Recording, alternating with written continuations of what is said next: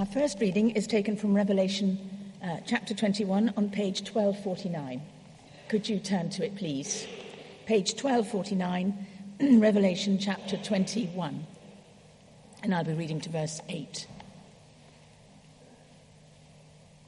Somebody once said, if you're going to be a reader, don't start until the rustling has stopped. Let's read. Then I saw a new heaven and a new earth, for the first heaven and the first earth had passed away, and there was no longer any sea. I saw the holy city, the new Jerusalem, coming down out of heaven from God, prepared as a bride beautifully dressed for her husband. And I heard a loud voice from the throne saying, "Look, God's dwelling place is now among the people, and he will dwell with them. They will be his people, and God himself will be with them and be their God. He will wipe every tear from their eyes. There will be no more death, or mourning, or crying, or pain, for the old order of things has passed away." He who was seated on the throne said, "I am making everything new." Then he said, "Write this down, for these words are trustworthy and true." He said to me, "It is done. I am the Alpha and the Omega, the beginning and the end. To the thirsty I will give water without cost from the spring of the water of life. Those who are victorious will inherit all this, and I will be their God, and they will be my children. But the cowardly, the unbelieving, the vile, the murderers, the sexually immoral, those who practice magic arts, the idolaters, and all liars, they will be consigned to the fiery lake of burning sulfur. This is the second death."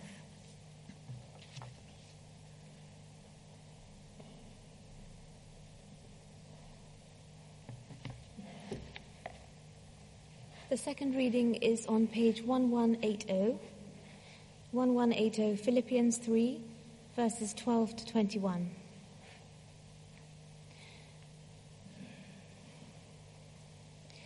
Not that I have already obtained all this, or have already arrived at my goal, but I press on to take hold of that for which Christ Jesus took hold of me. Brothers and sisters, I do not consider myself yet to have taken hold of it, but one thing I do, forgetting what is behind and straining towards what is ahead, I press on towards the goal to win the prize for which God has called me heavenwards in Christ Jesus. All of us, then, who are mature should take such a view of things.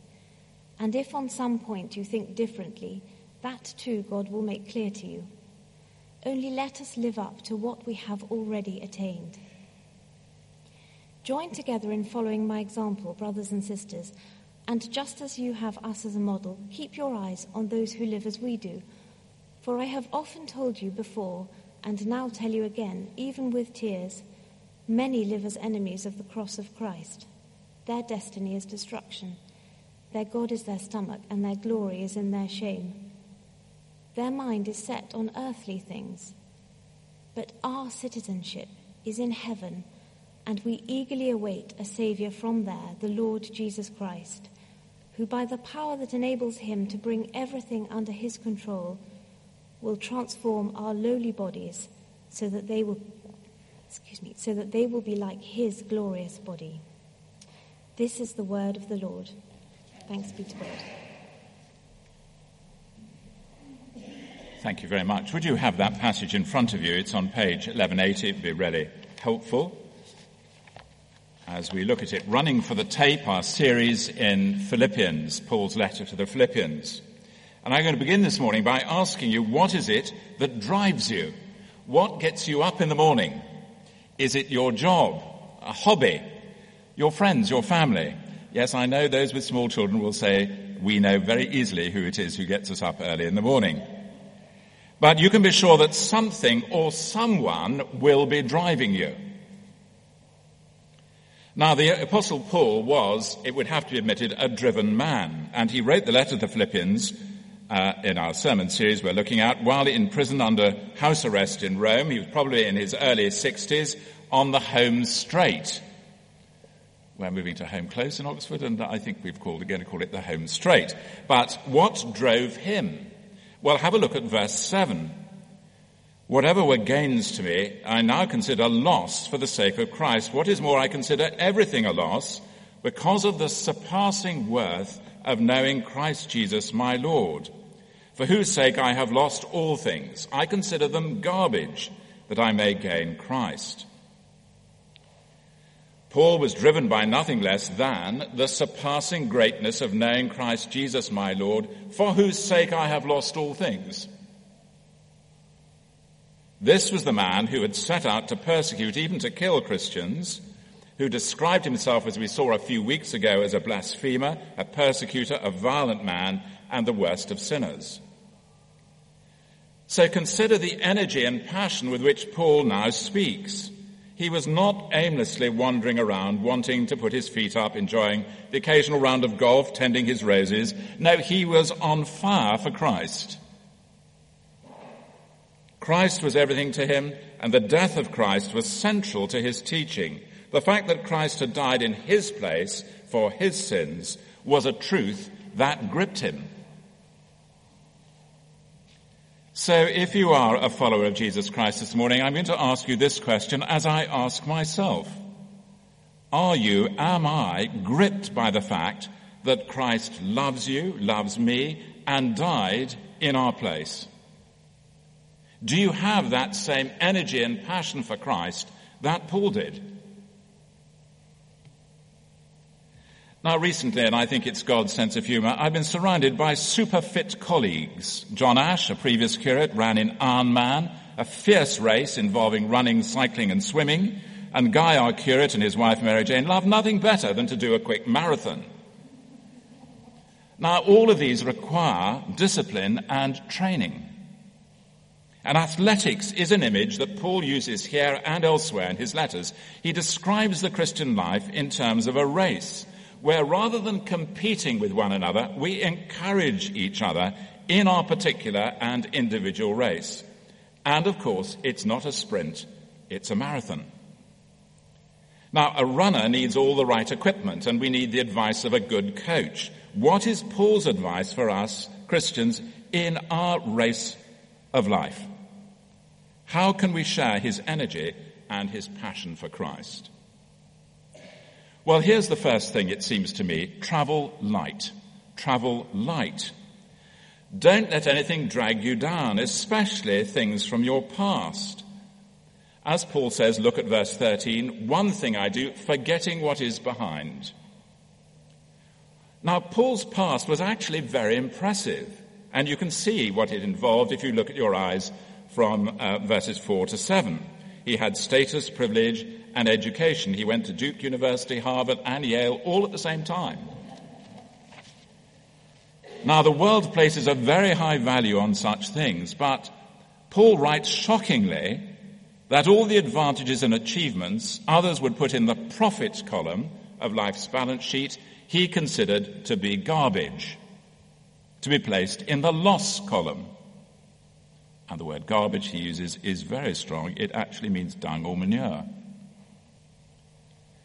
So pride in our family background or achievement can hold us back if it blinds us to our need of a saviour, because such an attitude will lead to self-dependence and even possibly arrogance. A friend of ours, a fine, committed Christian, saw that danger. He had inherited a large but run-down estate, and it took years to put it running in the right direction. And he described the burden of that as having to rid himself of his family's household gods. His family's household gods. What are your family's household gods that compete with the real God, the living God? And then we can be held back by past failure and guilt. I remember seeing a woman hovering outside my last church in the north of England, so I encouraged her to join us. I couldn't. I'm not good enough, she said. And I said to her, of course, none of us is good enough. Do join us. But she wouldn't. It's easy to live so much in the past with a life of regret and the if-onlys that we find it difficult to move forward. If only I hadn't said that, done that. If only I had said that and done the other. Or we may be so deeply wounded by things said or done to us by others or by life's hardships that, again, we can't move on, we can't move forward.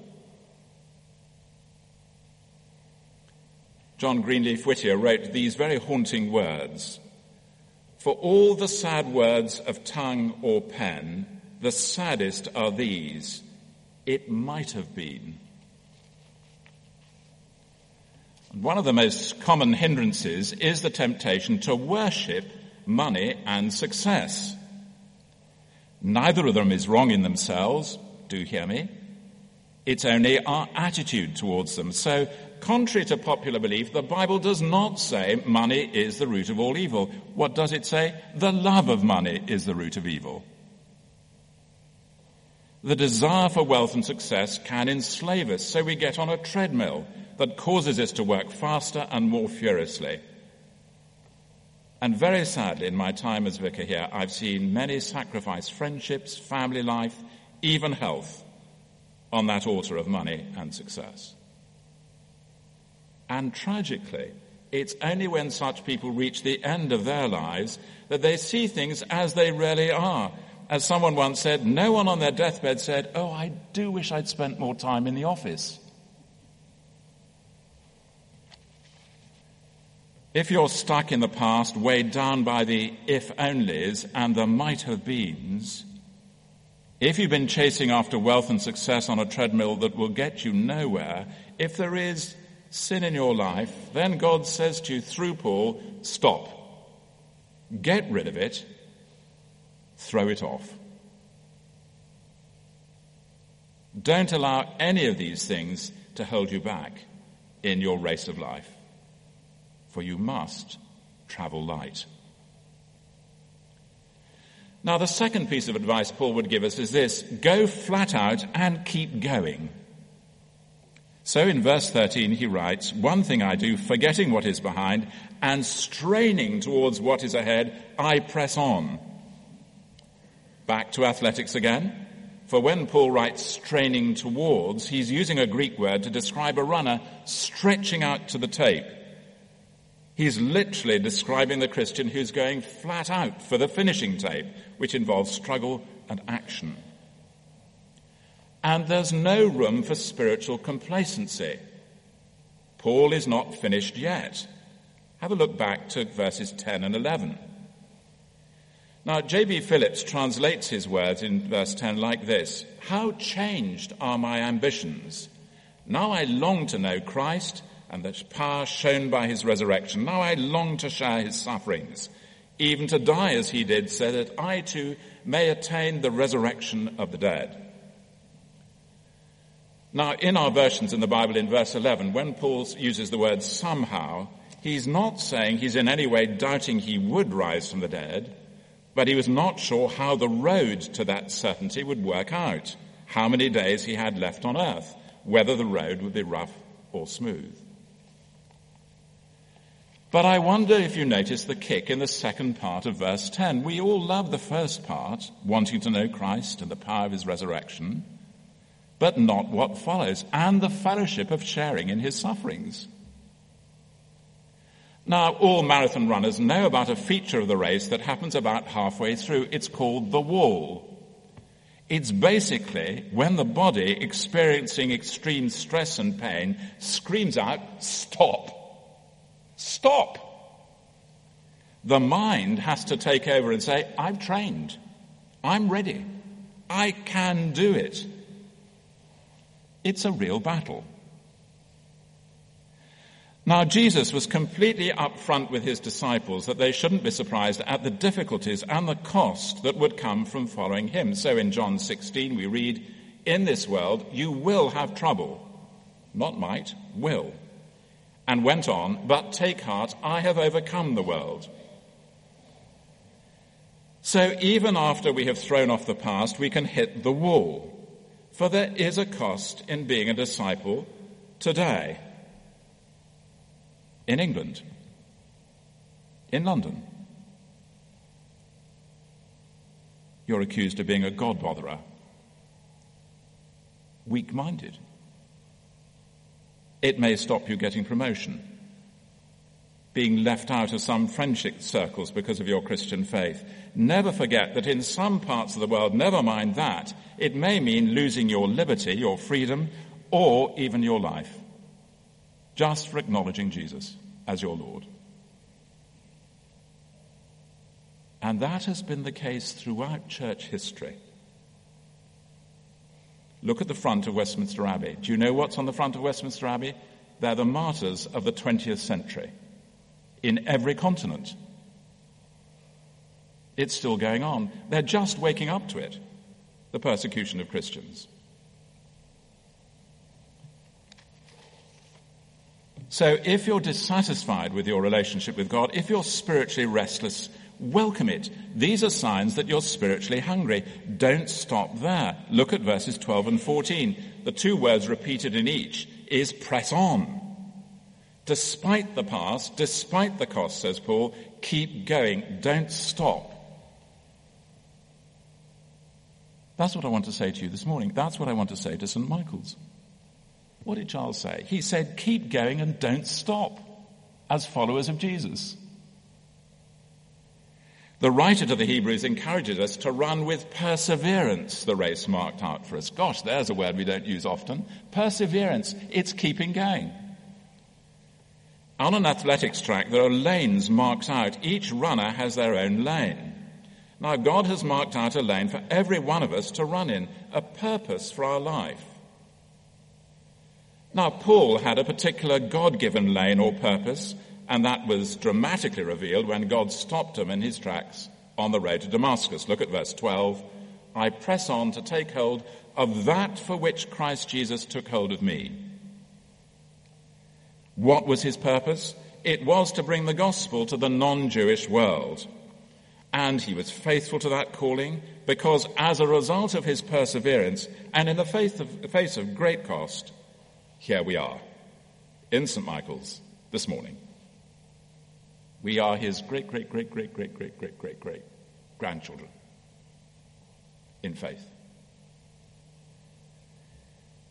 Now, every one of us has a lane to run in. Well, you may be in the finance industry, law, politics, teaching, being at home with small children, retired from paid employment.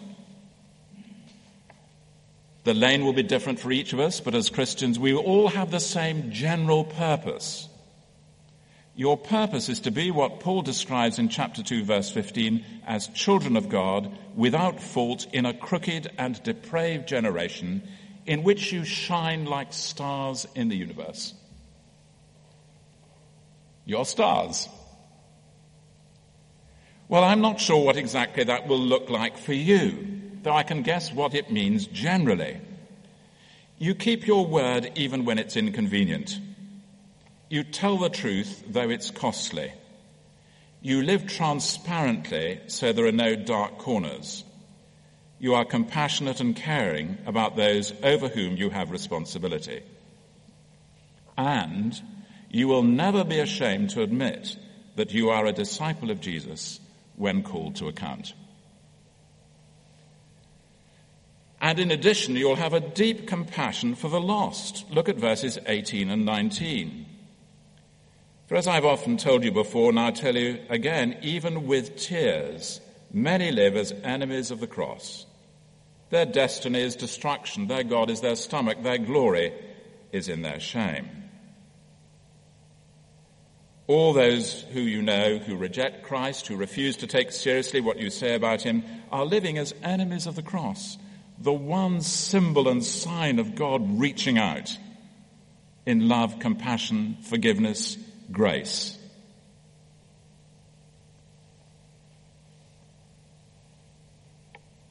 And he weeps for it.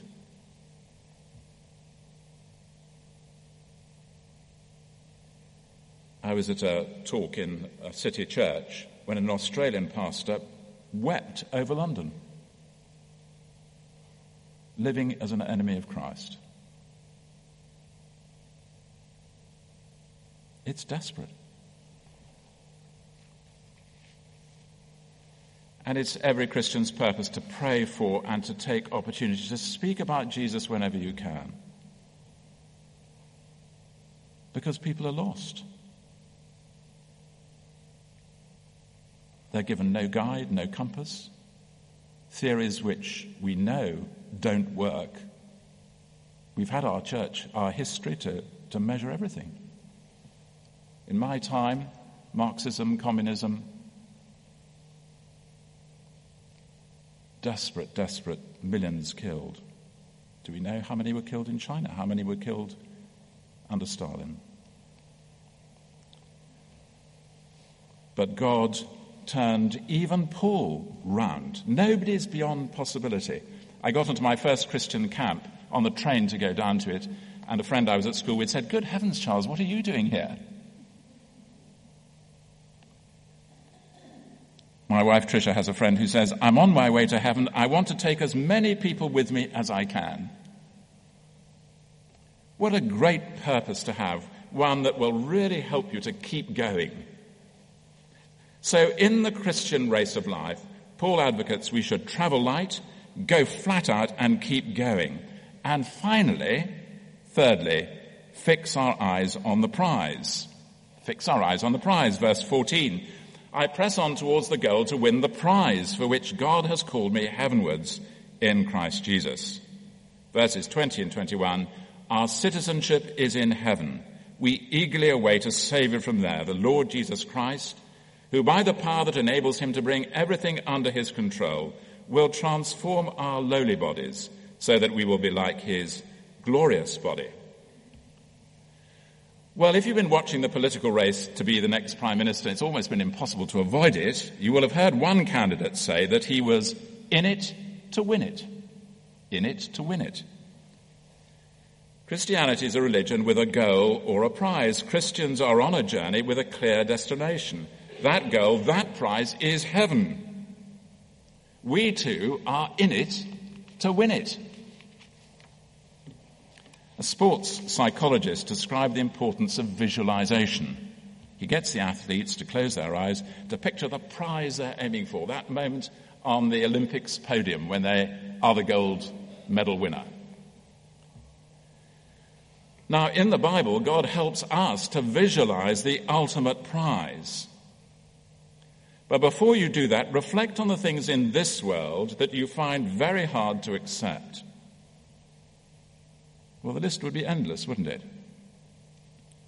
Man's inhumanity to man, illness, tragic accidents, injustice, the innocent suffering of children in wars, and finally, the inescapable fact of death. Someone once said, in life only two things are certain, death and taxes.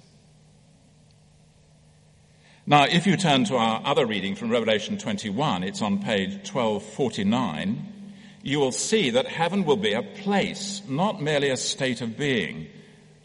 And it's a place where there will be no more death or mourning or crying or pain. And verse 8, there will be no more sin in heaven either. You cannot mix oil and water. All the things that make our world a broken world will be banished forever. We'll have new bodies, as we've seen in verse 21, when Christ will transform our earthly bodies to be like his. And we will know that at long last we are truly home. Alessandra was sort of saying that about us as a church. We're her church home. We know her. We've known her for years.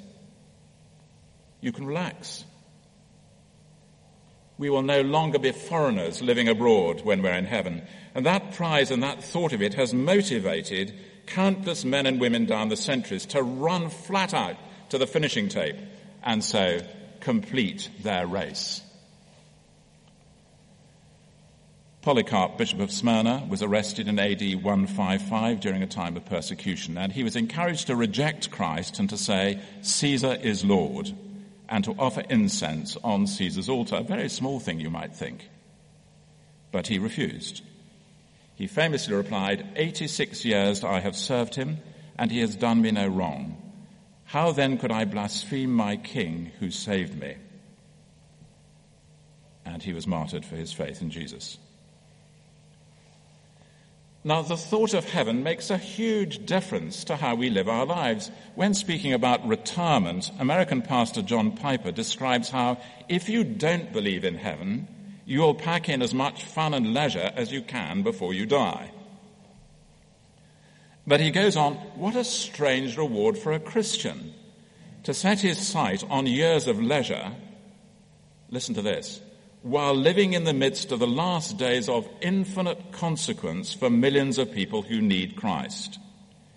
He goes on, what a tragic way to finish the last mile before entering the presence of the King, who finished his last mile so differently. Surely we want to finish well. Then, to be driven as Paul was, we need to fix our eyes on the prize, embrace the adventure of trusting yourself again into the hands of Almighty God. Looking back over the speakers we've had, one of the most inspiration at St. Michael's was Simon Guillebaud. He lived flat out for Christ, still does, spending many years in Burundi, often facing death, yet fearlessly preaching the gospel as well as bringing practical help. And in his book, Fear for What It's Worth, he challenges in these words. How far is too far? When Jesus stretched out his arms on the cross and went that far, do you want the adventure of living, or would you prefer the safety of existing? Aren't you itching for a deeper and more raw expression of following Jesus? Aren't we meant to be dangerous people? Wide-eyed radicals, dreamers of the day. It doesn't matter how old you are. Let us, like Paul, like Simon Guillebaud, live flat out for Christ till the end of our race, the end of our days. I'm planning to do that. Will you join me? Let's pray.